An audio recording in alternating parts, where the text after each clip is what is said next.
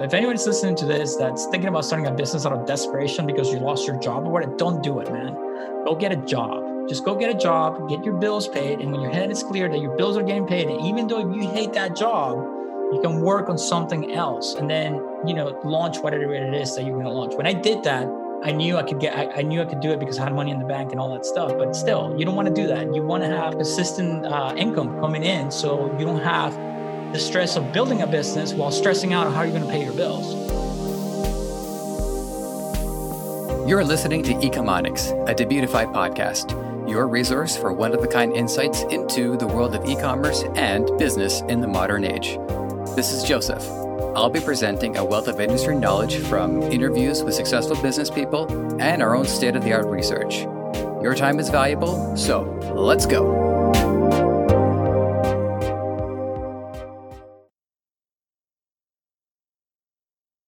Here's something I didn't think too much about before my talk today with Christian Levrasich. I always imagined the big companies at the top, provided they're not in direct competition like Apple and Microsoft, would largely get along. Turns out I am super wrong, and I find that utterly delightful. Christian is a master of Facebook advertising, and his expertise on the subject as it stands today is too important to pass up on. Christian Levrasich, it is good to have you here in Ecomonics. How you doing today? How you feeling? I'm doing all right, man. How are you? Thank you for having me on, by the way.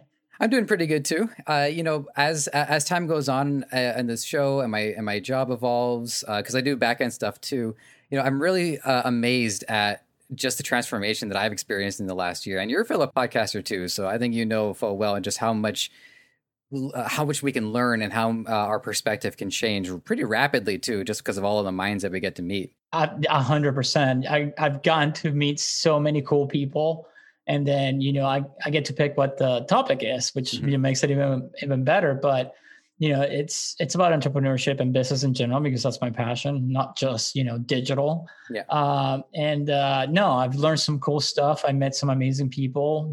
Where in the world do you get to speak to a Fortune 50 CEO, and get advice from them one-on-one? Exactly. It's only on a podcast, right?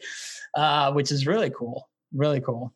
Awesome. Well, we'll touch more on that. But first, I have a very important question. Well, I got two really important questions. But one of them is our Ecomonics tradition, which is for you to tell us who you are, what you do, and what you're up to. All right. So I guess you could call me an entrepreneur. I come from a background of an entrepreneurial family. I always had many little businesses growing up and, side gigs and stuff while I was going to school.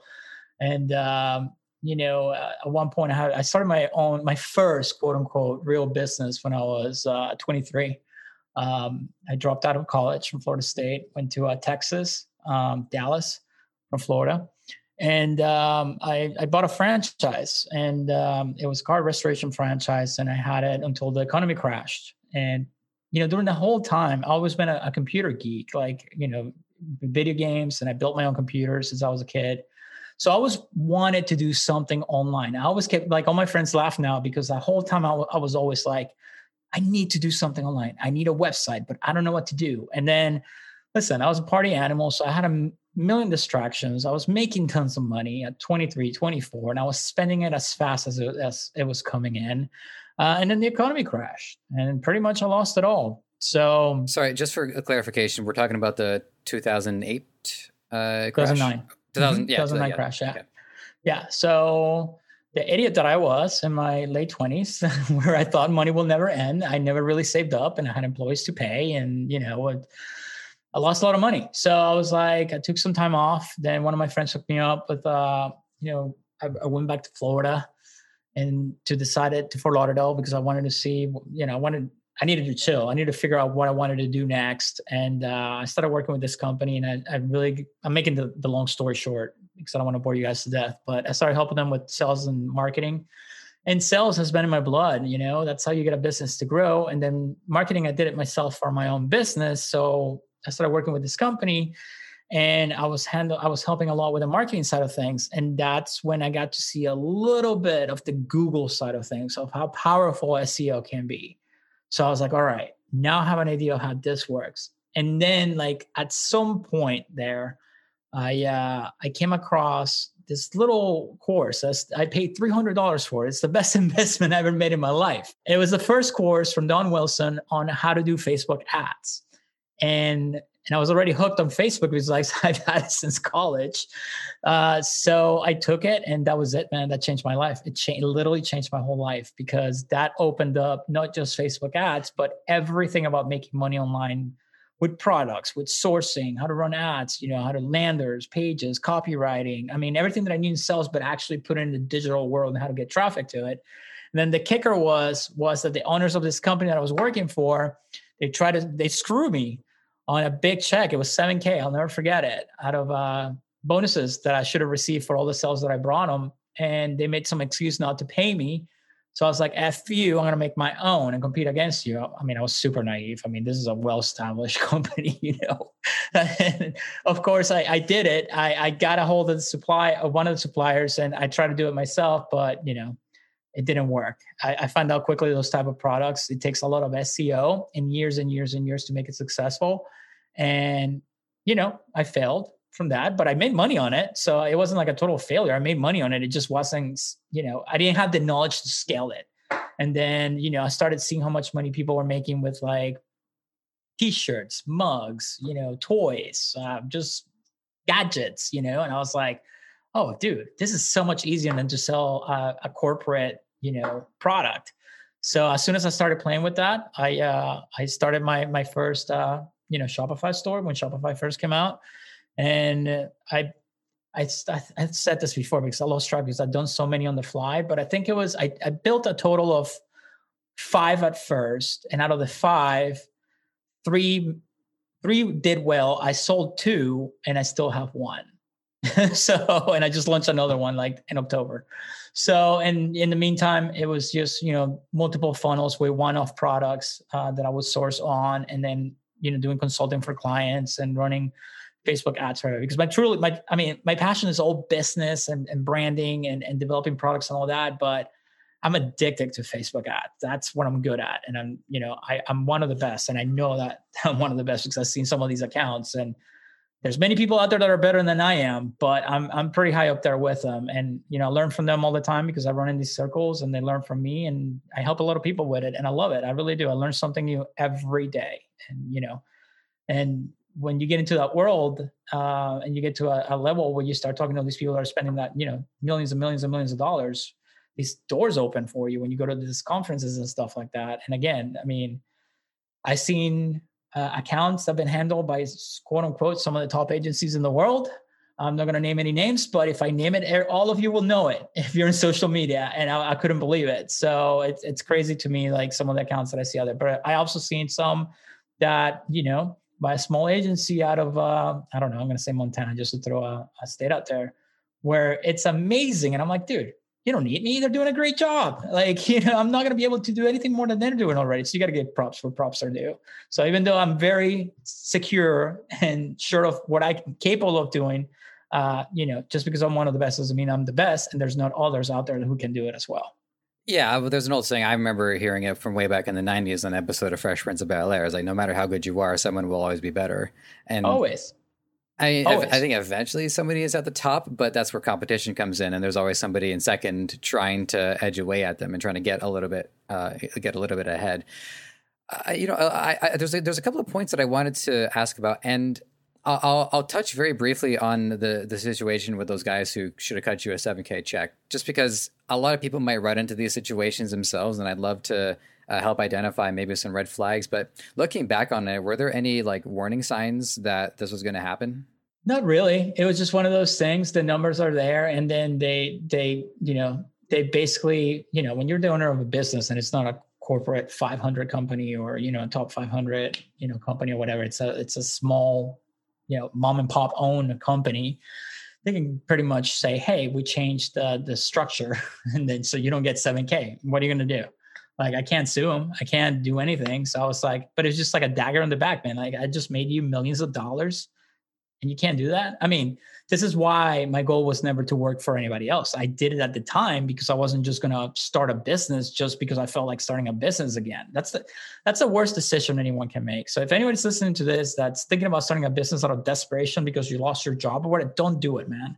go get a job. Just go get a job, get your bills paid. And when your head is clear that your bills are getting paid, and even though if you hate that job, you can work on something else and then, launch whatever it is that you're going to launch. When I did that, I knew I knew I could do it because I had money in the bank and all that stuff. But still, you don't want to do that. You want to have consistent income coming in, so you don't have the stress of building a business while stressing out on how you're going to pay your bills, Right. or digging into your savings, right? So yeah, I mean, they pretty much woke up and say, "Oh no, we changed the structure, so now you don't get 7K." And I was like, "F you," whatever. So okay, yeah, I only wanted to ask that one question. I didn't want to turn this into like an episode of like the ecom watchdog where we just like no, it's all put good, salt man. on that wound for an hour. Listen, so, this yeah. happened how long ago? I mean, 10 years, not even, I don't know, 10 years ago, 11 years ago, 12 years. I don't even remember.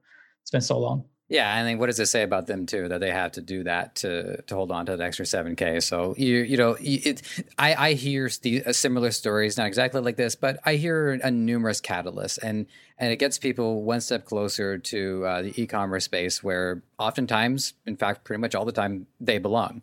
And where you are now, I'm seeing you got your whiteboard, you got your microphone, and you're freaking happy. Like I'm watching your videos, I see the energy, and I think this, and you say it yourself that you're among the elite. So you got you into, where you should be. And I feel that same way too about where I am. But listen, I mean, it sounds weird when we said elite. I don't like, without putting labels to myself, because I'm getting very cocky with that, but fair enough. I just didn't want to say the exact terminology back to you. That was the only other one I had in the bank.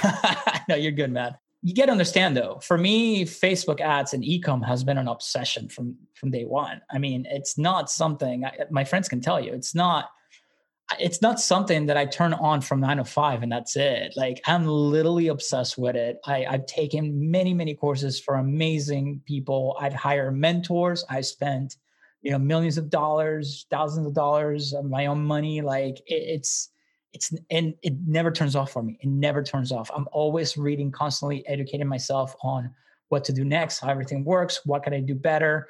I communicate with people in the industry all the time that I consider better than me, learn from them, and that's, I'm obsessed with it. It's an obsession. So that's why I can honestly say I'm not one of those people who's like, okay, I'm going to run Facebook ads today, and then 4:00, I'm done for the day. Yeah. Like, that's just not me. You know what I mean? Yeah, I appreciate that. And with that in mind, I'm going to make sure I use this opportunity to ask you about advertising. I myself, since I joined the company, having just done media prior, I wasn't an e-commerce guy myself, but I can only have so many conversations with so many people and not be inspired to do it. And also to just prove that, like, if I'm learning all of this and I have such a wealth of information being given to me, I should be able to do it. I have a higher degree of motivation and obligation to do it, really. So I'm slowly understanding how Facebook ads work. My first question to you about Facebook advertising is about the formula. The formula that I'm trained on, and I'm not here to dispute it. I recognize its effectiveness. You have about 2-3 seconds to hook somebody. Mm-hmm. And then you want to show them the old bad way of how things were, agitate their pain point, and then show them the new good way. And then you show the benefits, and then you end on a call to action. Again, not disputing it. It works. I look forward to making ads myself to do it. I can't help but wonder, have you seen other formulae along these lines or other methods? No, man. And this is when it comes down to me being obsessed with everything. When you start looking into that stuff, it's not just Facebook ads. We're talking about marketing in general. We're talking about old school marketing. The marketing messaging and the techniques behind it and the copywriting and sales, like how to pitch a product, hasn't changed since like the P.T. Barnum days, when he went in his little cart into a Western town and like sold you some kind of like, I don't know, whatever he was selling at the time, like a tonic or whatever. It's all the same. The only thing that's changing is the platform where we're selling on. And that's, I think, what attracted me to it. It was a combination. Like, I grew up in sales. Like, that's my background. That's how I was able to do my brick and mortar business. I was a salesperson, like getting all the accounts, right, at first. So what's changing is the technology and how you get that message out there. The advantage that we have now is that, well, up until the iOS update, it's like we can track where everything's coming from. And we have the technology. We're spoiled, basically, where you can see it's like, okay, it came from this ad that was placed on this person's Instagram feed around this time.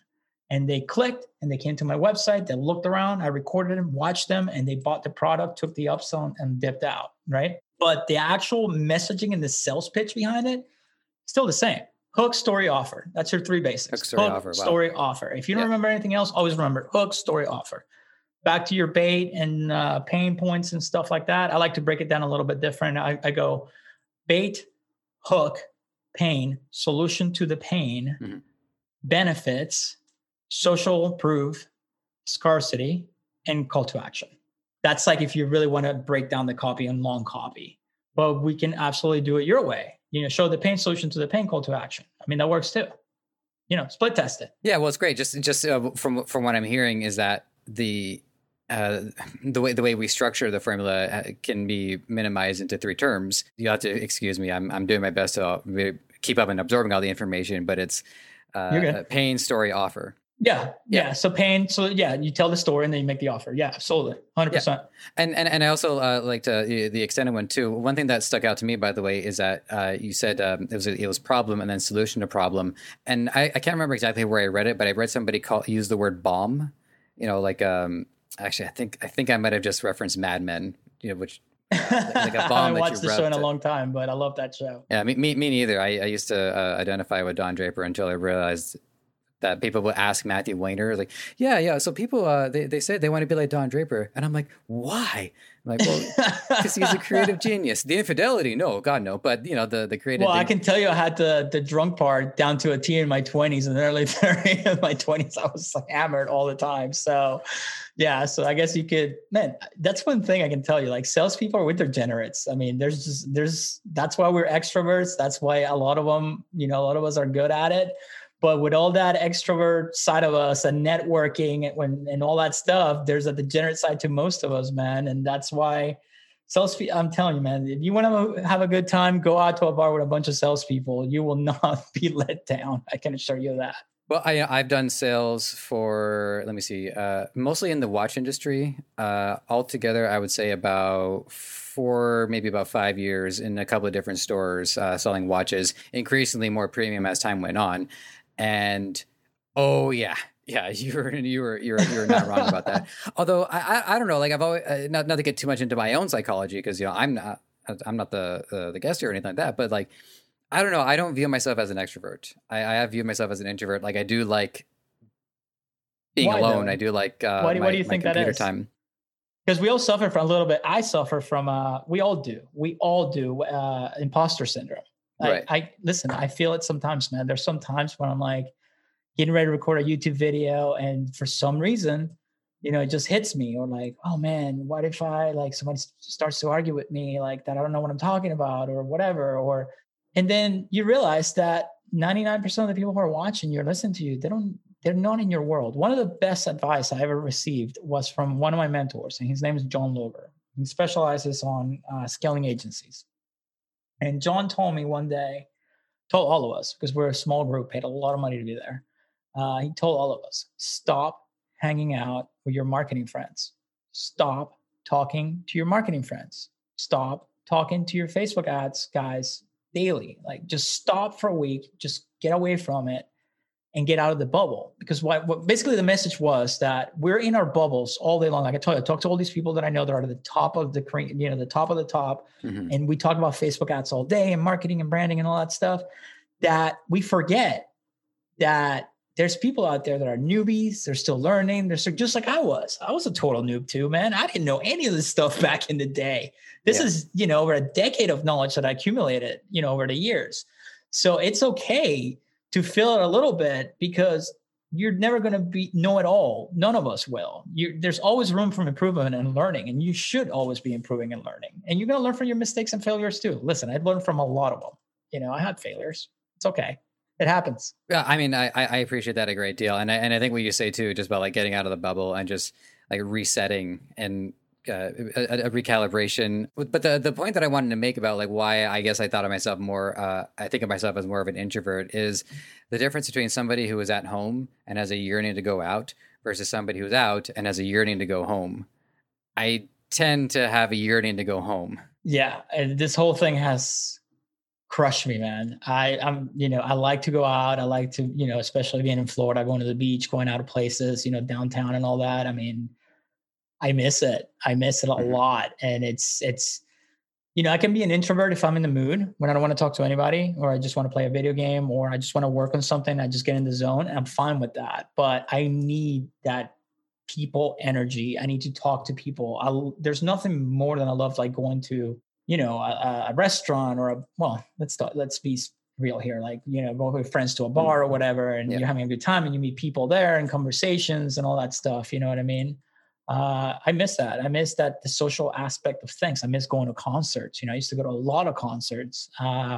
Yeah, it's been killing me, man. I'm not gonna lie. Yeah, I'll add one thing onto that, and then I'll chamber the next question, which is like here in Toronto. I'm sure they exist in other places too, but Toronto is like hipster central in Canada, and there's bars that you can go to where they have arcade machines. You pay a one-time fee, you get in, you can play arcades to your heart content, and then buy drinks, buy food there. I Yeah, love to just go in there, even on my own, just to drink and try to get as good as I can at root beer tapper, and then walk away and see like one of the local masters of root beer tapper, just like get all the way to oh my god, there's a level 6. I didn't realize that. So yeah, I miss that's that too. awesome. Yeah, No, man, that's cool. We have a place like that here. They have a bunch of arcade machines and games and all that stuff. So you're I in get it. Florida right now, right? Yeah, Fort Lauderdale.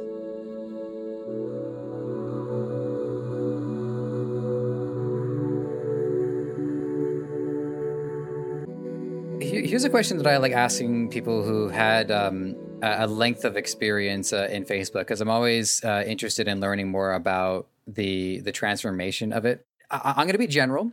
What are some of the major changes you've seen on Facebook in regards to advertising? And I will Oh chamber this. man, Some of the ones that I've seen has just been like the price increase, for instance, that yeah. over time it has become more expensive. But I want to say that there's had to have been more to it than just the price. A lot. There's a lot going on. I mean, well, listen, the platform is evolving literally daily. Like they're always updating, they're always making changes, but lately, I mean, the topic is iOS 14.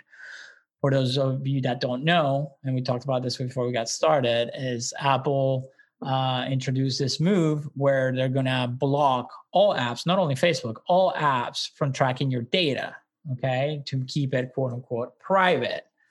We all know in the industry what the ulterior motive is there, because Steve Jobs bought an advertising firm before he died. So my personal prediction is they will release an ad network inside their ecosystem somehow. I see that coming from a mile away. If I'm wrong, I'm wrong, but that's my guess on there. So obviously, as Apple will do, or any other business do, they have so much power. It's like, well, if we're going to do that, let's cut everybody else off. And basically what happens is what they're doing is they're cutting your what we call attribution. So now we can't track Apple users' behavior through all platforms like analytics and Facebook and all that. So when you're running campaigns on Facebook, you need that data to optimize your campaigns. The algorithm needs that data to improve your campaigns. So right now it's not only the costs go up every year due to supply and demand because more people want to buy inventory, but there's only so much inventory. Facebook is pretty good about working on that and buying people out, so we have more room for inventory to place ads. That's why they bought Instagram. That's why they bought WhatsApp. Just placements, and that's why they always test new apps to put out. Like they have one called what is it? Bars. It's like your rap. You can go in there and they have tracks and you just rap over the tracks. And it's kind of like TikTok, you scroll. So they're testing that one right now. What's the whole goal? User base, more placement for ads. That's how they make their money. But the problem is like right now, we can't, there's a delay in data. So right now it's like, if a conversion happens in some accounts, we're seeing up to 3 days delays to see if that sale came from that specific campaign or not. So it makes it very difficult to track your campaigns and to see what's working. Like before all of this happened, you will have a campaign with multiple ad sets, and you will look at your ad sets and see which one's the one that's performing the best. You say, okay, that one.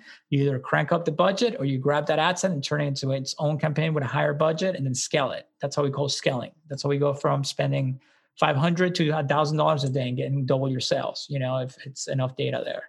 So it's been making it very, very difficult lately, with Facebook updating on there and trying to to not fight it, but deal with without the signals, how to train the algorithm without the signals, and still what you call it, optimize for whatever your ultimate goal is. So right now, in lame terms, Facebook's about 30% blind right now. It's just, it's just you throw the ad out there and then hope, that 70% catches what you're looking for.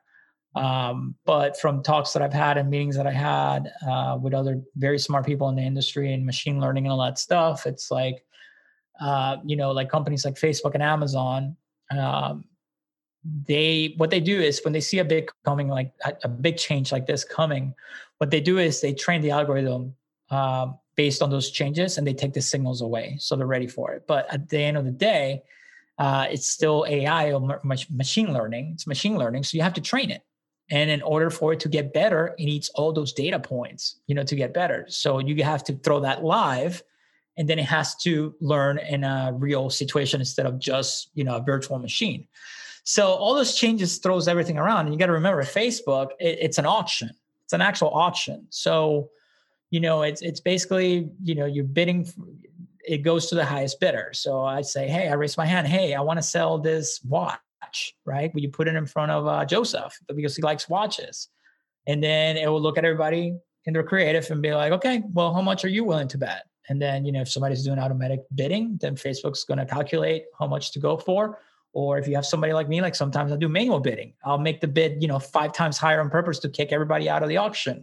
And that's how you win that sale, because the amount of data that they have, it's so accurate and so good that Facebook knows like 99% to a T that you're going to buy that product, even if it's the first time that you see it. Why is that? Because it has all these data points on you. They know what you buy, when you buy it, what credit card, at what time, what day, they know everything. And the pixel, we're going to talk about the pixel. You brought that up before we got started.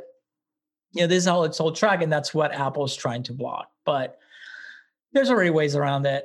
This is how they make their money. Google, Facebook, all of them. They're not just going to sit there and be like, oh, okay, I guess we're screwed. No, I mean, basically what's going to happen, they're going to find a way to keep your data private, which is good for all of us. I have nothing against that. But still make it work. So instead of saying, Joseph likes watches, it'll be, okay, here's a pool of people that are into watches. And then you can throw your ad out there and see what happens. We'll learn from that. I think that's what's going to happen. I've read somewhere that that's kind of like the intentions that they have or where they're going with it. So it's just a matter of time before it gets fixed. The other thing we talked about this, I said, I tweeted out right before we got on here. It's I don't even remember what I said. It was something. I remember because I have it written down right here. Apple has single-handedly destroyed a whole industry. Let that sink in. Yeah. And what I meant by that, it's like it literally wrecked that whole industry. That's what I meant by it. Did I mean it's the end of the world? No, absolutely not. Like, it's temporary. We'll figure out. Everybody will figure out, and then at the end, we'll all go through it. But it's the second time it does it. The first time it was, cell phones. And, now we have iPhones, and everybody started making a smartphone. So it's a good thing. It's not a bad thing, but it's just like, it just dawned on me, like, that's how much power Apple has. You know what I mean? So that's what I meant by that. At my point, I see myself in like the 102 class. Like, I think I made it past 101, but I don't know. So just to understand like where my mindset is at, like the basics have sunk in, but there's still definitely a lot more, lot more for of a ways to go. The part that there's a number of things that surprise me. One of them is that they're not getting along. I had always believed that big tech in Apple would find a way to find an agreement. So this isn't the first time that they've had these conflicts, judging by your language as well as body language. So no, Tim Cook and Zuck hate each other. I don't know what's going on there. I don't know. Obviously, I don't know why, but there's something there that they just don't like each other. I don't know what to be up. Tim Cook just doesn't like Facebook. He said it publicly where, no company should make money off people's data. Okay. Like, dude, you make overpriced phones.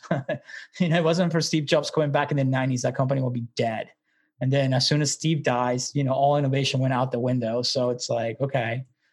It's just power grabs, man. It's like, how much power do you need? And then you got Google. Google just plays nice, but then you have Apple. Oh, Google, by the way, I know we pay you for the browser or whatever. I think it's the browser, like $12 billion a year or something crazy like that.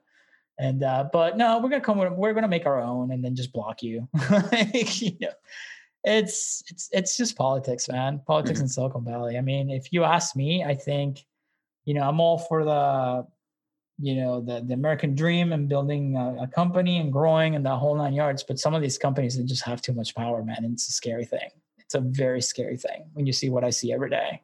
Yeah, well, I mean, I don't know how far we can get into this. I'm not against getting into it. I'd love to hear it, and I'll it's get into it. yeah, Whatever. yeah. Go for it. I'm more happy getting into it too. It's just it's because you never know. Like sometimes some guests be like, we don't want to get too political. I'm like, I understand I because don't care. politics is a horrendous nightmare for all involved. Okay, so first of all, as like as a proud member of like the tinfoil hat community, hearing that like people in big tech are like at each other's throats is going to help me sleep tonight. No melatonin spray for Joseph tonight. I'm just gonna be out like a rock. So Well, it's competition. Yeah. They're all competition with each other. You got to think about it that way. I mean, Facebook became Facebook. No one saw that coming. Then Google tried to beat them at it by creating whatever so Google Plus, I think it was called, which it was just a big failure because it was designed by engineers, not real people. Yeah. And that's what you get. Who like that? Real and techie, super techie people. It wasn't easy enough for anybody to use. Facebook was the sixth social network at the time. It wasn't the first. Mm-hmm. You had MySpace before that, and then you have 6 degrees of separation. You had Friendster. Mm-hmm. Facebook just won the game because they made it exclusive. It was only college kids, and you would just open up a little bit, and they built that FOMO that everybody wanted to hop on. And you got to remember, at one point, MySpace was cool because you could customize it, but that led to, the time we had slow computers, it was still desktop. We didn't have the phones that we have today. So when people would like customize their pages with songs and HTML and all this stuff, it will literally like crash your computer because it will take so long for load. Mm-hmm. And then Facebook was just simple. And then it was only college kids. So your parents weren't there at the time. It's like Snapchat. When Snapchat came out, Snapchat was cool because your parents weren't there and then nothing was saved, Mm-hmm. So that's why they won the game. But they're all each other's throats. I mean, all the time, but they got to play nice with politics because, okay, yeah, Apple can sit here and say, we're going to block all tracking. But guess what? What's an iPhone without apps? It's just a brick. They need Google, they need Facebook, they need, all these apps, and they have a lot of power. They really do. Yeah. So I don't know. I'm just ranting at this point, but yeah, I mean, they need each other, but they hate each other. It's competition at the end of the day. Yeah, I mean, I'm just soaking it in. There is one question here that I had chambered that I'd like to know too, because this is something that I didn't understand about the data collection. So in Facebook, I guess what I was thinking is that they are only getting data internally based off their activity, and so for Apple to block them, even though people are using Facebook, it's because they're on an Apple device that Apple is putting up a smoke shield between the data that Facebook wants to collect and Facebook itself. Am I getting that right? Yeah, but it's not only Facebook; it's everyone. Right. Yeah. I was just saying Facebook as an example. Right. So yeah, I mean, so basically, it's not only while you're using the app. The app, okay, when you sign up for the app or download any app for that matter, it tells you we need access to your camera, your microphone, your pictures, or whatever. Some people freak out because they think Facebook is listening, and that's not the case, man. These algorithms are super powerful, and they can figure out, it's just math. It's just a calculation of probability of what you're probably most likely to act upon. That's what it is. Now, Messenger at one point did have the microphone on, and you had to go in there and switch it off yourself. But I'm pretty sure they changed that like a while back. They got sneaky with that one. That's the problem with Facebook. That Facebook does things and says sorry when it gets caught. What's the term? Better to beg forgiveness than ask permission? Yeah. And, in their defense, and listen, I'm not defending, I'm very neutral on this stuff. It's not because I make most of my living with them or using them, but I'm pretty neutral. Like the whole data Cambridge Analytica deal, that wasn't their fault. That Cambridge Analytica was not supposed to have access to all that data. They found a vulnerability on the API and they took advantage of it. They pulled the data. Now that's Facebook's fault for not, being secure or catching it right away. I'll agree to that. Mm-hmm. But people have this misconception that Facebook sells your data to random people. That's not what they do. Their data lives on their servers, lives inside their ecosystem. And when someone like me wants to use it and run ads, I can go in there and choose people by targeting or create an audience based on their behavior. But it's not you specifically. It's just like an interest. Like literally, I see dogs or people who own a house or people who drive a Mercedes. You know what I mean? It's not like, oh, here's Joseph's data. Let me see what he's into. Oh, he lives here. He makes this much. Like, it's not like that. It's just a pool of data that you get, you pick. Oh, show my ad to people who make, I don't know, $50,000 a year, live in Florida and have a boat. That's all it is. You know what I mean? 35 to 54 males. That's all you're doing. It's not like I'm looking at you specifically. So and listen, it's not Facebook. They all do it. Yeah. Apple does it. Google does it. Every single app out there does it. Everybody just likes to pick on Facebook because they don't like Zuck. He's not a very likable guy for what I mean, So I'm not gonna pile on, but suffice it to say, there's a few quips even running through my mind, namely around drinking water. But anyways, listen, people just hate the guy, and to me, it's just pure jealousy because the guy has made billions and billions and billions of dollars. Guy has a lot of ton of power. I don't know him personally. I've never met him, but I know people who've actually met him, and the guy's like a super duper introvert, man. There's some of us are just like that. Most smart people are like that. He's just like a super introvert, and he's very like, everything he says. It's like, I guess like being the president of the U.S. or like anything you said can get twisted into a million things. So when you're at that level, you just got to be so shielded off of how you act, what you say, how you behave.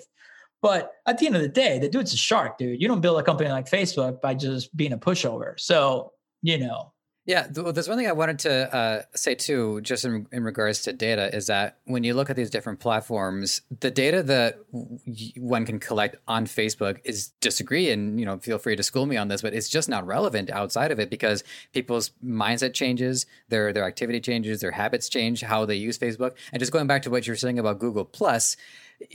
People go on to Google with some intent already. They're looking for something. Are they ready to buy? Well, not quite. It's more like an Amazon thing. So the idea of like being in a leisure mindset on Google just doesn't translate, which is why I think one of the many reasons why Google Plus is just not going to work. Although I will say to Google's credit is that they basically just try every idea on the planet, right? They do. This sticks, that sticks, that sticks, that doesn't. But that's stick, how they were going for, because behavioral data, it's very powerful. You got to think about it. You're checking it into places. I mean, at one point, I hate that they took this away as an advertiser, but at one point, I could literally target you.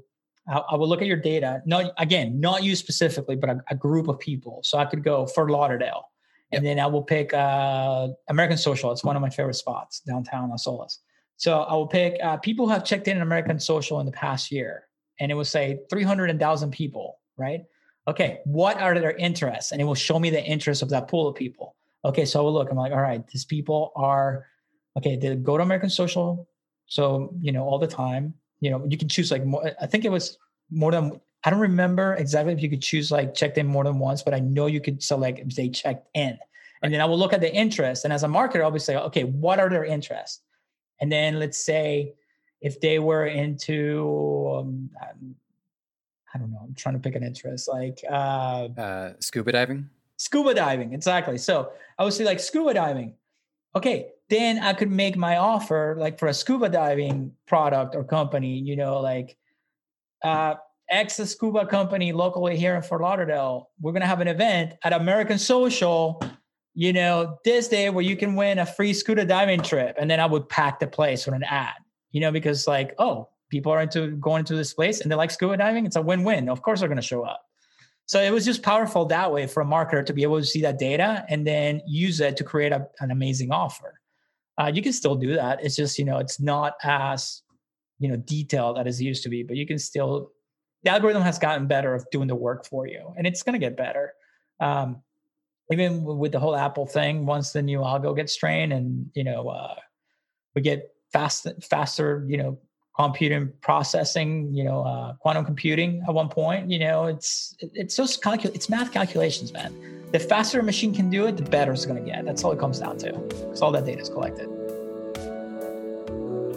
By the way, if you're a current user of Debutify or haven't tried us out yet, Debutify version 3 has been released, and now is a good time to upgrade or get started as any. A streamlined user interface along with an ever-increasing array of conversion-boosting add-ons is waiting for you. So download today for free and start your journey. Who knows? Maybe I'll be interviewing you before too long. Okay, so I'm going to ask you about the Pixel. That's on deck, but I did want to ask you one more question. This is more like an opinion on these big companies, because we established that we're both open to talk about this. So, and we can skip it, by the way, if it's like you don't really feel like you can weigh in on it. It's all good, but I just want to give it a shot, which is, what would you like to see, maybe from the perspective of like how the government can handle it, assuming the government has any power here, would, what would you like to see happen to these big companies just so that they're not overstepping their boundaries? Or how would the government, what would be a fair, preferably libertarian way for the government to step in and deal with this? And to be fair, I'll give you like my first thoughts on this, which is, I think it really just comes down to information. It's no secret. I've talked to people who are Amazon experts, and they have been open about some of the stuff that goes on behind the scenes. Workers are overworked. There's a lot of stress. There's COVID outbreaks. We hear stories about the lack of like bathroom breaks and the results of that. So there's some ugly stuff there. Imagine a world where we didn't know about that. I would say the state, while not directly controlling any of what they do, should be able to provide that information to the public. So say, look, we're not going to tell you what to do, but we are going to tell you all of this stuff through our audits and through the information that we've collected, so you can make a more informed decision. That's one thing I'd like to see the state do, but that's me being in 102 and not really getting at that level and not understanding it to that depth. So whatever you got on the subject, I'd love to hear it. All right, so I'll give you my opinion. So before I get into it, just so everybody knows, I'm in the middle. I'm not one side or the other. I just practice common sense. Like, one side can say something and I'll be like, yeah, I agree with that. And the other side can say something, and I'm like, totally agree with that. And then the other side can say something and be like, I don't agree with that. And I don't agree with that. I always said, I will say too, I appreciate that. And I think it's important to understand that the middle is always the goal. Life is about balance. And so when you find people that are far to one side or another, it's usually a sign that something is off balance. And here's the issue. Okay. What doesn't help is these algorithms. I know how they work. So the problem is, once you get into a bubble, they feed you that bubble. And this is how you get all these conspiracy theories. And this is how you get, extreme, and I'm talking about like extreme behavior. It's just because it fuels that information over and over and over. And listen, I create YouTube videos, but the reality of a YouTube video is like anyone can make a video. Anyone can upload a video to YouTube. So I can go up there and upload a YouTube video today and saying that the earth is flat. And then people think that I know what I'm talking about because it's on YouTube. I mean, I talk about Facebook ads, but guess what? I got proof. I show it on every video. So it's a little bit different, but you know what I'm saying? So when people see on TV or on YouTube, it's called social proof. It's just like ads. That's why we use influencers. That's why we use celebrities. It's the same thing. People just have this mentality of like, well, if it's on TV, it's real. If it's in the media, it's real. Right. Listen, the media and the media and blogs and sites and websites, it's all about clicks. This is how they make their money. This is how I make money, by driving that traffic. So if I can tweak that headline, and I don't deal with anything political. I'm talking about I do products. I don't do anything that had, let me put that disclaimer out there, with anything with news or political, any of that. All I sell is products, phones or whatever, they can manipulate that with a headline. I saw a headline on Fox News the other day where like the headline was toxic masculinity, because some people complain about a car club making noise in Austin. Okay. I'm willing to bet $1 million that somebody just came up with a headline to get the shock value, and they got everybody riled up. That's why they do it. What is that? Engagement. It drives engagement up. Well, I was getting at with government and all that stuff, I'm in the middle. So, and I know how these companies work. And yes, they do have too much power. The issue is education. The people who are in the Senate, Congress, or whatever, they're old, man. They're old. They don't know how any of this stuff works. 90% of people don't know how this stuff works. And that's the problem, education. So like right now, the Apple move, it's really hurting. I mean, Facebook tried to do a campaign about it, but it just came off the wrong way. It's really hurting small businesses that need it the most. They're not hurting people like me, where I have accounts where we spend thousands and thousands a day. You know what I mean? You're not hurting those guys. You're hurting the small mom and pop restaurant or store, local store, or whatever, that was using, companies like Facebook to throw an ad out there for $5 a day and hopefully get people to come into their place or generate a lead. those are the people that are really getting screwed here. I mean, those are the people you're really hurting. So when Apple makes like a move like that, it's like, dude, I get what you're trying to do, but like, you already made plenty of money. Like, look out for these people. So that's when government should be able to step in and be like, no, no, no, no, no. You can't do that, man. You're hurting small business. I get your beef with Facebook. I'm sure we can find a way to meet in the middle. But for now, we got to take care of these people because this is their living, their livelihood. And this is not a competing business against Apple. This is a freaking restaurant, This is not about Facebook at this point.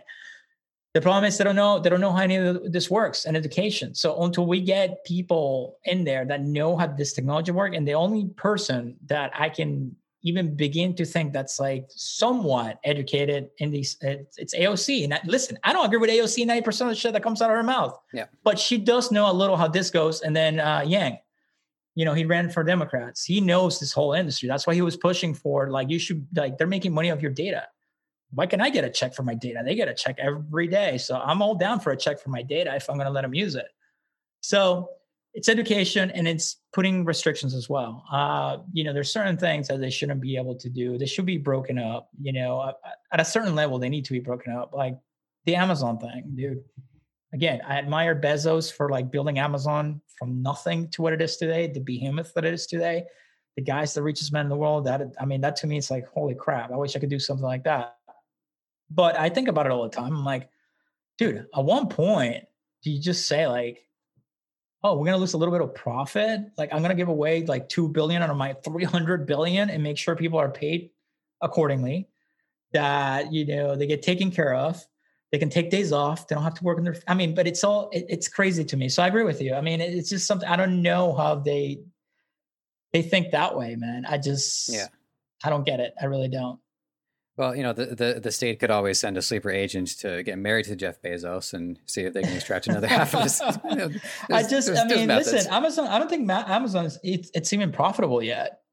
I don't really think it is yet. If I remember, I might be completely wrong. So don't throw me in the fire if I'm wrong. But so I will say that having looked into the history of Amazon, there was like a certain year where they were able to report profitability. But overall, with Amazon, with the way their business is constructed, is that they're focused on cash flow. So right. A lot of what they do, especially in the physical side, is not profitable. But they can be profitable on their digital side, like on hosting, for instance. It's easier to, I don't know if I say inflate, but you can mark up the prices more because you're selling something, a digital service, like Amazon Prime, for instance. They also get away with, not get away, but they create so many jobs. So when it comes to filing taxes and all that stuff, that gets rid of a lot, of the stuff that they have to, show. So, but when Jeff Bezos is worth billions and billions and billions, and it's not like cash, but it's stock options and assets and all that. But at that point, man, like he should just be like, we got to do something about this. I would love to walk into my warehouse and everybody be like, "What's up, man?" Like everybody having, getting the job done, but like be taken care of. Like I don't know, man. I always joke around that I'm greedy, but there's a point where like people come first. You know what I mean? That's just my motto, I guess. Like, take care of your people first, man. Well, it's just a wise investment. You increase their loyalty, you make them happy, it boosts productivity. Studies show the happier people are, the less it ends up costing the company in the long term because people want to stay. And, they feel like they have more of an investment in it. They have more of a stake in the well-being of the company. Yeah, I think it also with me comes from like growing up. I had, the crappy jobs that, I worked at a restaurant, I bartended in college, like I worked retail growing up in high school. Like I'd done them all, man. So I remember, it was hard work. So it's like, take care of your people, man. It's that simple. I wish I knew all the politics and legalities about it, but I'm not gonna lie to you, I don't. But I just see the overall picture of a company like Amazon, and I see, videos from inside the warehouses and all this stuff. It's like, yeah, man, come on, like take care of them. You're making plenty of money. Yeah, well, I appreciate your insight all the same. And as I was hearing this, something clicked in my mind in regards to Apple. I can do one of two things. Like I asked you about the Pixel, but people can go to your YouTube and they can look at all the information all day. I can talk about the Pixel, whatever you want to. Yeah, just ask me whatever you want to know. Totally. Well, on the one side, I do want to do that, but on the other side, we have something unique going on here, and my gut says keep going with this. So, all right. Here's what I observed based on what you told me about Apple. It sounds like Apple, they are continuing to curate the brand experience. They are a prestigious brand. The people, they want the people who buy it to be able to, afford a more luxurious lifestyle. And so what that means is the data that's being given to them would actually yield more prestigious advertising. I'm going to say this, and again, this is one of those things you're welcome to dispute, but like I see Facebook advertising nonstop, and a lot of it just sells products that are $20, $30, and the money that goes into the advertising is there's only so much money spent on it versus premium advertising that can be spent appealing to the same people who enjoy Apple products. So I think what they're doing is they're just trying to create a more cohesive brand experience, not just when people buy the product or use the product, but also the content that they experience whilst on the product, while they're on their phones, while they're on their iPads. So they're going to see advertising for Tesla, for instance. You're going to see a lot more Tesla ads and a lot less pet toys. So I can see, okay, so as a user, that's where you're coming from. All right, this is what people don't see behind the scenes. Facebook has been trying to fight this for years now. Actually, on the back end, there's a quality score for your page. And what that quality score tracks is the customer experience as far as the user goes, because the user's using Facebook to buy that product, okay? What happened back in the day in the Wild Wild West days before they figured it, because you got to remember, all these companies learn as we go. It's not like, hey, we knew this was coming, they just see it happen and try to fix it, and you're not dealing with, 5 advertisers. You're dealing with millions of advertisers. So think about it. It's not that easy to deal with, right? And it's like a Hydra. You chop one head off and 3 more appear. Yep. That's Hydra. So you shut down my ad account, and then I'll get somebody else's ad account, and then, launch the same store with a different domain. So that's what happens. And it's going to happen. So Facebook has been trying to fix it for years now. And it's even affected people like me, where I'm like, hey, dude, like I'm following all the rules. Why are you taking points ahead from me? The products got there in time. But they work with you to try to fix it. And they've been working on it for years. So Apple's about the experience. But this is what people don't know. Most of the money that Facebook makes, it's not from brands like Tesla. Well, Tesla doesn't even advertise. Like brands like Coca-Cola or Pepsi or, these huge companies. Mm-hmm. 80, don't quote me on this because I don't know the percentage, but I can tell you right now, I've seen the reports. Like most of the money they make, I'm just going to throw a number. This is not the exact number, but I'm going to say 70% mm-hmm. of Facebook's revenue from ad revenue, it's from small pop and mom businesses and little stores. It just adds up massively. Because you got to remember, it's the whole world. It's not just the US. So, Coca-Cola and Pepsi, they can only spend so much for the year. Mm-hmm. But when you have all these little businesses spending money at the same time, those are the ones that make the majority of the revenue for Facebook and Google and all those companies. So the only thing that Apple can do is, okay, I know this is what Apple's going to do if they release their own ad network. It's like everybody has ad guidelines. Like Facebook has tons of policies that you have to follow. And they have gotten more strict over the years because they don't want their ads to look spammy. And I totally get that. And Apple's going to try to be hardcore if they do release an ad network, which that's my intuition that's what's going to happen eventually because of what I know Steve Jobs did back in the day. By the way, Steve Jobs was obsessed with the advertising from Target and Mini Cooper. So that's a fun fact for you right there. Those are the companies that he liked the advertising from. And actually you can listen, but there's a podcast from the guy who got bought out by Steve Jobs before he died, who invented the first ad network that you see on your old school Samsung phones, the flip phone Motorola's. Like, you remember when you used to go on the internet and I don't know how old you are, but like back in the day, before the iPhone, you will go on the internet on your phone and it will cost your parents like $100 a minute. And then a little banner ad will pop up and pixelated. That was the first ad network. And basically, long story short, you can dig for this interview somewhere. It's on YouTube somewhere. I can't remember the name of the guy or the name of the interview, but he tells the story when Steve Jobs bought him out. And he's like, long story short, we want to buy you out. So, because we like what you're doing. Steve Jobs was famous for never telling you what he was going to do, but he will say, we like what you're doing. And here, I'm going to offer you X. And I guess Homeboy went back to his board of investors and goes, they go, no, we're not going to take that. We're worth way more than that. And Homeboy gets back to Steve Jobs and he goes, sorry, Steve, we can't do that. So apparently Steve Jobs just leans over and goes, oh, really? So let tell you what, you don't do that, I will let your shitty app network in any of my phones. And this is after the iPhone came out. So it's like, where are you going to go, dude? You have nowhere. So the guy's like, yeah, I guess you're right. Okay. Where do I sign the ink? And then he brought him onto Apple. I believe he still works for Apple. So yeah, I mean, the signs are there, and then Steve Jobs died. But yeah, they're very specific about, if you listen to that interview, it gives you an insight of how Apple thinks in terms of design and brand experience, customer experience, user experience. And when the guy was trying to show him ads or, placements and stuff like that, Steve Jobs hated them. And then somebody at Apple, because he will never tell you directly, he just told you you're a piece of shit and you suck and get out of his face. But apparently another designer would tell him, it's like, he loves Mini Cooper ads and targets branding.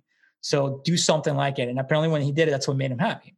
So I'm assuming that's what Tim Cook wants to carry over. This is just my opinion, by the way. So, who knows? But that's what the kind of legacy they want to carry over. That's their branding. That's their user experience, and I'm sure if they do release an ad network, it's going to be very strict on what you can do. And there's going to be so many hoops to jump on to just throw an ad out there.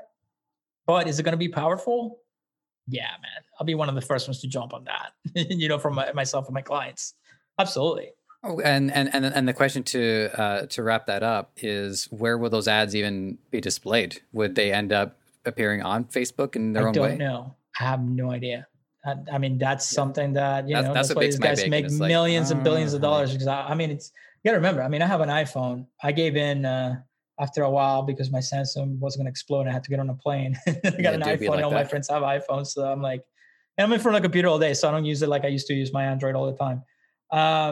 But you look at your iPhone and it's all about the user experience, the way, like the little icons, the folders. Even when you go into an app, it's very easy to use, right? They will have to integrate it seamlessly. And I don't know, man. They own that real estate, so they can say, you know what? We're going to place it on your app. You don't like it? You don't have to be on our phone. And that's a lot of power, man, because there's a lot of iPhones out there, So I don't know. I can't remember if I ever shared this story, either doing my own solo content or with any of the guests. Definitely not with a guest. But I did at one point try to apply for a job at Apple, and maybe with a guest. Anyways, so I did try to apply for a job at Apple, and the hiring seminar conference was going to take place at a nearby Holiday Inn. And I am thinking, I guess I'll just sit down at the desk and get my 10 to 30 minutes interview, then that'll go, and then there'll be a lineup. Oh no, it was nothing like that. It was a continuation of the brand experience. Everybody was on a table. It was like a U shape all around the big conference room. They would put this trailer on to show all the happy people working there. And I'm sitting there and I'm in these rows of people and there's a big screen, and I started having flashbacks to that 1984 ad they did where people were all sitting on rows and there's a big screen and somebody comes in with a mallet. So I thought, these things, they do come full circle, don't they? Yeah. Have you read Steve Jobs' biography, the one he actually authorized? No, and I'm going to try to guess the name of it. Was it I Am Steve Jobs? Yeah, okay, I think that was the name of it. Right, so at least the guy who wrote it, it's been around him the whole journey or whatever, and it's pretty. From everybody that's read it, they say it's pretty dead on accurate. It's the truth. He didn't hold back. It's you can say everything. Listen, I'm not an Apple fanboy at all. I despise Macs because I always thought they were overpriced, and I build my own computer. So when I read the specs for a Mac, and I'm like, dude, I can build that for a quarter of the price. Yeah. And last laptop, I even look at a MacBook Pro. I'm like, I just want to have a Mac, just to have a Mac as have my PC, and I want a Mac because I want to have both, and I couldn't do it, man. I couldn't pull the trigger. But anyway, if you go back and read that book, it really gives you an insight of how he thought, what was in his head and then his priorities. And Steve Jobs didn't invent anything. He reverse engineered products that were already out there and made them better. Android fanboys, I was always an Android fanboy. It's the Samsung has the best camera, 3,000 megapixels and whatever. They're not about having the first of everything. It's about the experience and making sure it works like it's supposed to work. Listen, I've had 4 or 5 Androids before my iPhone, and I can tell you, they all crash at some point. They never work correctly because Samsung will put their own UI on top of Google, and I haven't had a Pixel, so I don't know how that works. But I still know that Androids are superior in speed and all that stuff, but Dude, I can honestly say ever since I went full time on an iPhone, because like all my friends and now with a kid, FaceTime my parents and all that, it just works. Yeah, Like yeah. people said, it just works. It never crashes on me. I never have to deal with it like a bunch of stuff I used to. But again, I'm not a power user like I used to be. So that makes a difference. But the experience, it's always a nice experience on the phone, man. And that's what Apple's all about. And that's the way they want to keep it. And that's why they keep it as a locked, closed ecosystem. And they're going to do everything in their power to keep it that way because they make more money that way too. Definitely something we'll want to keep our eye on. And if you by any chance remember the name of that podcast interview, the audio content comes out. Actually, we booked these like 2 months in advance. I have it in my history. I'll send it to you. Okay, I have it in my history. Okay, awesome. We'll I'll make a note to my producer. Hey, Mike, he's gonna send us the link. Make sure to put that in there. Anyway, so we hit an hour, and I just want you to know that this has just been absolutely fantastic. I love getting your insight onto this, and I've just been absorbing it in. But if you don't mind, I want to go for some bonus time here. Sure, go for it. Just get a primer on the Facebook Pixel because I haven't had an expert on the subject. Just kind of like give like the 101 breakdown. So. Well, for one, I get the sense that you really value it because is that why your agency is called Pixel Media? Pixel Feed, yeah, the Pixel tracks everything. So I was like, I need a name. We talked about this before. So if you look me up, you're gonna see Loverstitch Media and you're gonna see Pixel Feed. Loverstitch Media was when people were hitting me up to help them at first, and I was like, I'm not starting an agency. There's no way. And when I say agency, a small agency, a boutique agency. I have no desire to have like one of those huge agencies. I have my own brands and stuff like that. So that's enough. But I like helping people in certain brands. So that's why I do it. But I'm like, what am I going to name it? And it was one of those days I was in a hurry. I was like, you know what? I'll just put my name on it. It's easy. The domain won't be taken. It's my name, Loverstitch Media. And then, it's my name. So I forget like literally 3/4 of the world can't pronounce it. Then I always have to spell it. It's a pain in the ass to remember. And it just like, at one point I was like, all right, if I'm going to launch the YouTube channel and everything else along with, I can't keep naming everything Loverstitch Media. It's just people are not going to remember. It's a pain in the ass to spell. I was like, okay, what's something in the industry? Something in the industry that's like Pixel. I go, Pixel, Pixel Feed, the news feed, the feed of the ads coming to you. I was like, Pixel Feed. And I was like, I think there was something named like it. I was like, well, take the E off. And there you go. Pixel Feed. Well, I haven't talked to anybody who's integrated that into their branding. So, you're the first. So it definitely, it still stands out despite it being a term that people have heard of. So what I would like is for you to just walk us through some of the basics of the Pixel, like how to nourish it early on. And second question, a little bit more, slightly more advanced, not almost to the point where I shouldn't have said advanced, but our Pixel, is it per campaign or is it like one pixel for all of the different, let's just say I'm running multiple stores. Am I using one pixel per store or is it one pixel per account or just just really the basics of how to understand how to nourish the Pixel? Yeah, it depends. I mean, it's changed throughout the years. Listen, there was ways to hack results back in the day. Not anymore. This hasn't happened in years. Well, you will use the same pixel. I mean, you can still do it. You can share the pixel with other accounts. Because let me take it to the basics and explain it for people that don't know how this works. So the Pixel, the Facebook Pixel, and Facebook has a Pixel, Snapchat. It's just a piece of code. It's literally a script that you add to the header of your website, and all it's doing is you can write into that piece of code. For example, page views, view content. View contents, for example, if you go to a page for a product. Add to cart, it will keep track of you as a user ID because it knows your ID for Facebook. So it goes, Christian user ID, blah, blah, blah, blah. Clicked on add to cart and it sends that information back to Facebook. So now my Pixel's tracking an add to cart. Okay. Or if I buy something, Christian purchased something for $150 on Tuesday at 9 p.m., on his Amex or whatever, it knows all of this. It has all that data. So what made Facebook so powerful is like they're one of the first of integrating the Pixel into their ad platform. So when you have all these people adding that Pixel to their website, it's keeping track of every single movement from everyone that doesn't even have a Facebook account. It just goes, oh, this is a shoe. Somebody bought it for 150. Put them in that pool of data. So if somebody wants to throw an ad of shoes, we'll show it to those type of people.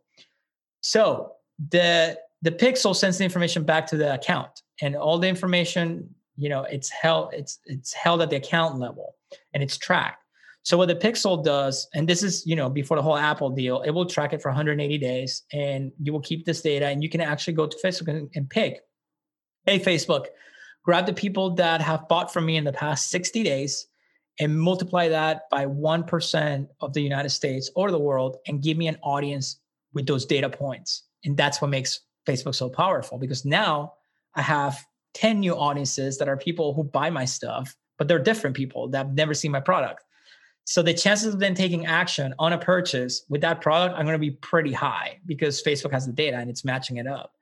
So it's just a constant piece of code that sends the information back to Facebook or the platform itself. And then you can use that data to your advantage to create audiences, objectives. So if I want a lead, I'll optimize for leads. Some Facebook will match the 2 and 2 together. When you're talking about using the same pixel in multiple stores, absolutely, you can do that. I mean, I wouldn't, if it's the stores exactly the same type of product, sure, but I wouldn't recommend that because then your pixel data is going to be all messed up. You can share your pixel with multiple ad accounts. If you have a brand new ad account, you want to have a head start, you can share the pixel with it and it's going to take advantage of that data that they already have. So the learning phase is smaller. That's what makes it powerful. That's what makes Facebook and every single app so powerful, because all that data goes back to the platform and they keep track of all of that and they store all that data. And that's what, Apple's trying to block and keep for themselves for many reasons. that have yet to be revealed. I'll say that much, but I'm going to have fun speculating. All right, cool. So that actually helped clear a couple of things. I will say this just so you understand how, even though we were going through the basics, how helpful it actually was. And by the way, this might actually be true too. So I'll also frame it as a question. But I guess I was thinking that the Pixel is actually collecting information on Facebook as opposed to collecting information outside of it, because you said it's code that I put on my website. So does it acquire information internally, or is it only external information? The information, you mean in the actual, like when you're in the platform itself? Yeah. Like if I'm... No, the Pixel only acquires, so the Pixel only acquires external information that script is sending back to Facebook. Now, on the platform itself, Facebook has heat maps. They record you every single movement. They have key loggers. They know, even when you type in your rate set, that's all logged, that's all tracked. They know, I have metrics where I can see where you stop. I call it thumb stop scroll. That's how I know if my video ad's working. In my thumb stop scroll, it's at 20%. That means you stop to look at it. So they can see all that. Like even in my stores, I can literally record you while you're in their live and watch your every single movement and what you're doing in my store, like a security camera. So they don't need the Pixel for that because it's inside their own ecosystem. They can see everything. At that point, there's nothing that gets in the way. At one point when they talk, it's more accurate server to server API, where you send information directly from the server back to Facebook, not the Pixel, because the Pixel is not perfect. Sometimes it gets blocked by an app or your ad blocker or whatever. So server to server is always going to be better. If you can do that, it's very expensive if you have to set it up the real way, but Shopify has a way they do it and it works okay. But again, it's going to be blocked by freaking Apple, when it rolls out. So that's what they're trying to do. So what Facebook is trying to do is basically what Amazon did back in the day, is that they built everything inside their own ecosystem, even their ads. So they know everything. They don't have to worry about Apple trying to block them, because you can't block the platform inside of what's inside. Right. They just can't. So Facebook has Facebook Shops, Instagram Shops. That's why they rolled it out so quickly, like 6 months ago. They're like, oh no, we need Shops now. That's why you went on Instagram, they moved the shop button to the bottom. So it's there all the time to make you get used to it and use it, because inside Instagram, inside Facebook, they can see everything and it's better than the Pixel. So that's going to be the evolution. I think the evolution here is going to be, they eventually want you to move to the Facebook Shops and Instagram. I don't know if that's going to work, because I wouldn't trust Facebook with my cash transactions. If you had ad accounts, it's dangerous to just rely on Facebook for everything. The other thing that Facebook's been working on, where you wouldn't even need the Pixel anymore, is the reason why they bought Oculus. They're going after building a world like Ready Player One. It's already in beta. I've seen it. You're going to literally go in virtual reality. And that's why NFT is so huge right now. That's why crypto. At one point, they were building their own crypto. They want to have their own currency. They did at one point. It was called Libra. It's you're going to go in virtually. Our kids are going to go in there. It's like normal. It's just a virtual world. And we have, NFTs, which is whatever you buy, and cryptocurrency. And guess what? Everything you do in that world, it's tracked. So at that point, it's going to be the most, I can't even imagine what the ads are going to be like and the conversions and all that stuff, because it's going to be insane. So yeah, it's data tracking. It's all tracking. And, and the pixel, you can create, custom conversions too. I can track, like I can go in there and manipulate the code and change it to, sales page 1. So I know that you landed on page 1 of my funnel, and I want to use that audience specifically to retarget you with a message that goes back to that page only. So I can talk to you directly. It's not just a generic ad. So that's, it's stuff like that you can do with the external pixel itself. That's incredible. I mean, there's some of it is, my tinfoil hat dystopian paranoia setting in, but I've been paranoid in the past, man. And nothing happened. I tell everybody, it's like, it's too late. It's already too late, man. For as long as you had this phone here, and I'm not saying iPhone, just any phone, you're done. It's already there. It's there. There's nothing you can do about it. You gave it all away as soon as you went on Facebook or Google. So it is what it is. All right. Is that the note that I want to end on? I think so. I think pretty much. I'm just going to say one more time. I had a blast. I really did. It was so great to be able to hear your opinion, and hopefully I was able to contribute something of value on my end of the conversation. Not that Absolutely. I appreciate it. So I'm going to give you our wrap-up question. And by the way, door is always open. If you want to come back and, same here, man. Just shoot me an email anytime. Yeah, absolutely. All right, terrific. So yeah, well, I'm looking forward to it because there's certainly numerous things to unpack. I only just learned about NFTs, and I'm actually kind of enthusiastic about it. And that's like a whole other can of worms. Oh, don't even get me started. Yeah. I haven't bought one yet, but it's like, I'm just being careful. Let's just put it that way. Okay.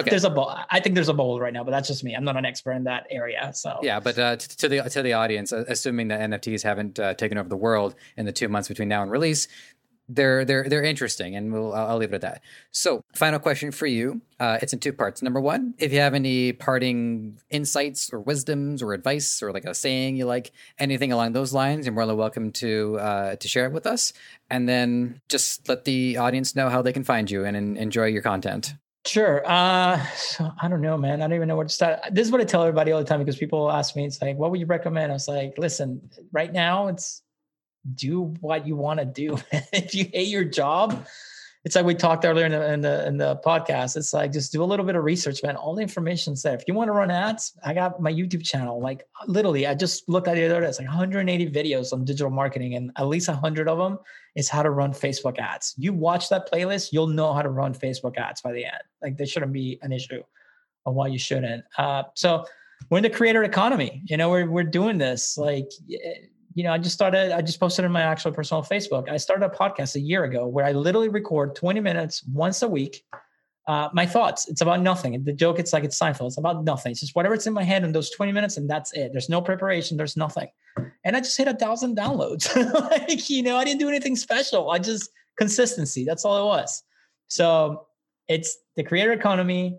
If you want to do something that's related to what you love or something you're into, go for it, man. This is the time to do it, because these algorithms keep getting powerful. Like I just explained the pixel, there's no saturation. The pixel will find your tribe. The algorithm will say, okay, you're on YouTube and you're into, baseball bats.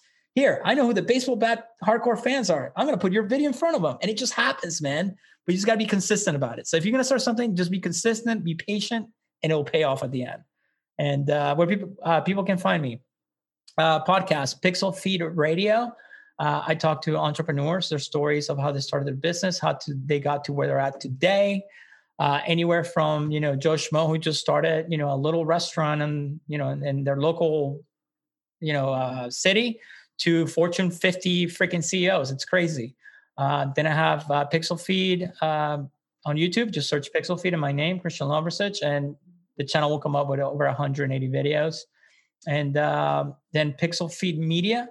That's my small boutique agency. We concentrate on e-commerce brands. We grow them from 6 figures to 7, 8, and 9 or more. That's if you're a brand that it's proven to do sales, you're already doing sales, whether it's offline or online, we will come in and talk to you and take it to the next level. So pixelfeedmedia.com. All right, fantastic. And I was wondering if I had expressed enough of my paranoia that I want to shout out an emergency food preparation kit, but I'll wait until they actually sponsor me.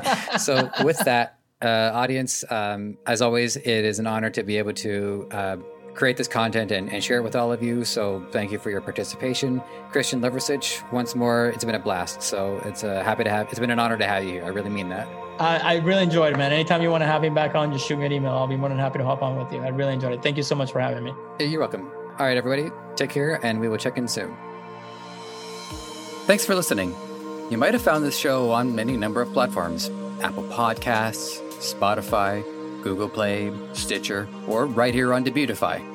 Whatever the case, if you enjoyed this content and want to help us thrive, please take a few moments to leave a review on Apple Podcasts or wherever you think is best. We also want to hear from you, so whether you think you'd be a good guest or want to weigh in on anything related to our show, you can email podcast@debutify.com or connect with us on Facebook, Twitter, Instagram, and TikTok. Finally, this podcast is created by the passionate team at Debutify. If you're ready to take the plunge into e-commerce or are looking to up your game, head over to Debutify.com and see how it can change your life and the lives of many through what you do next.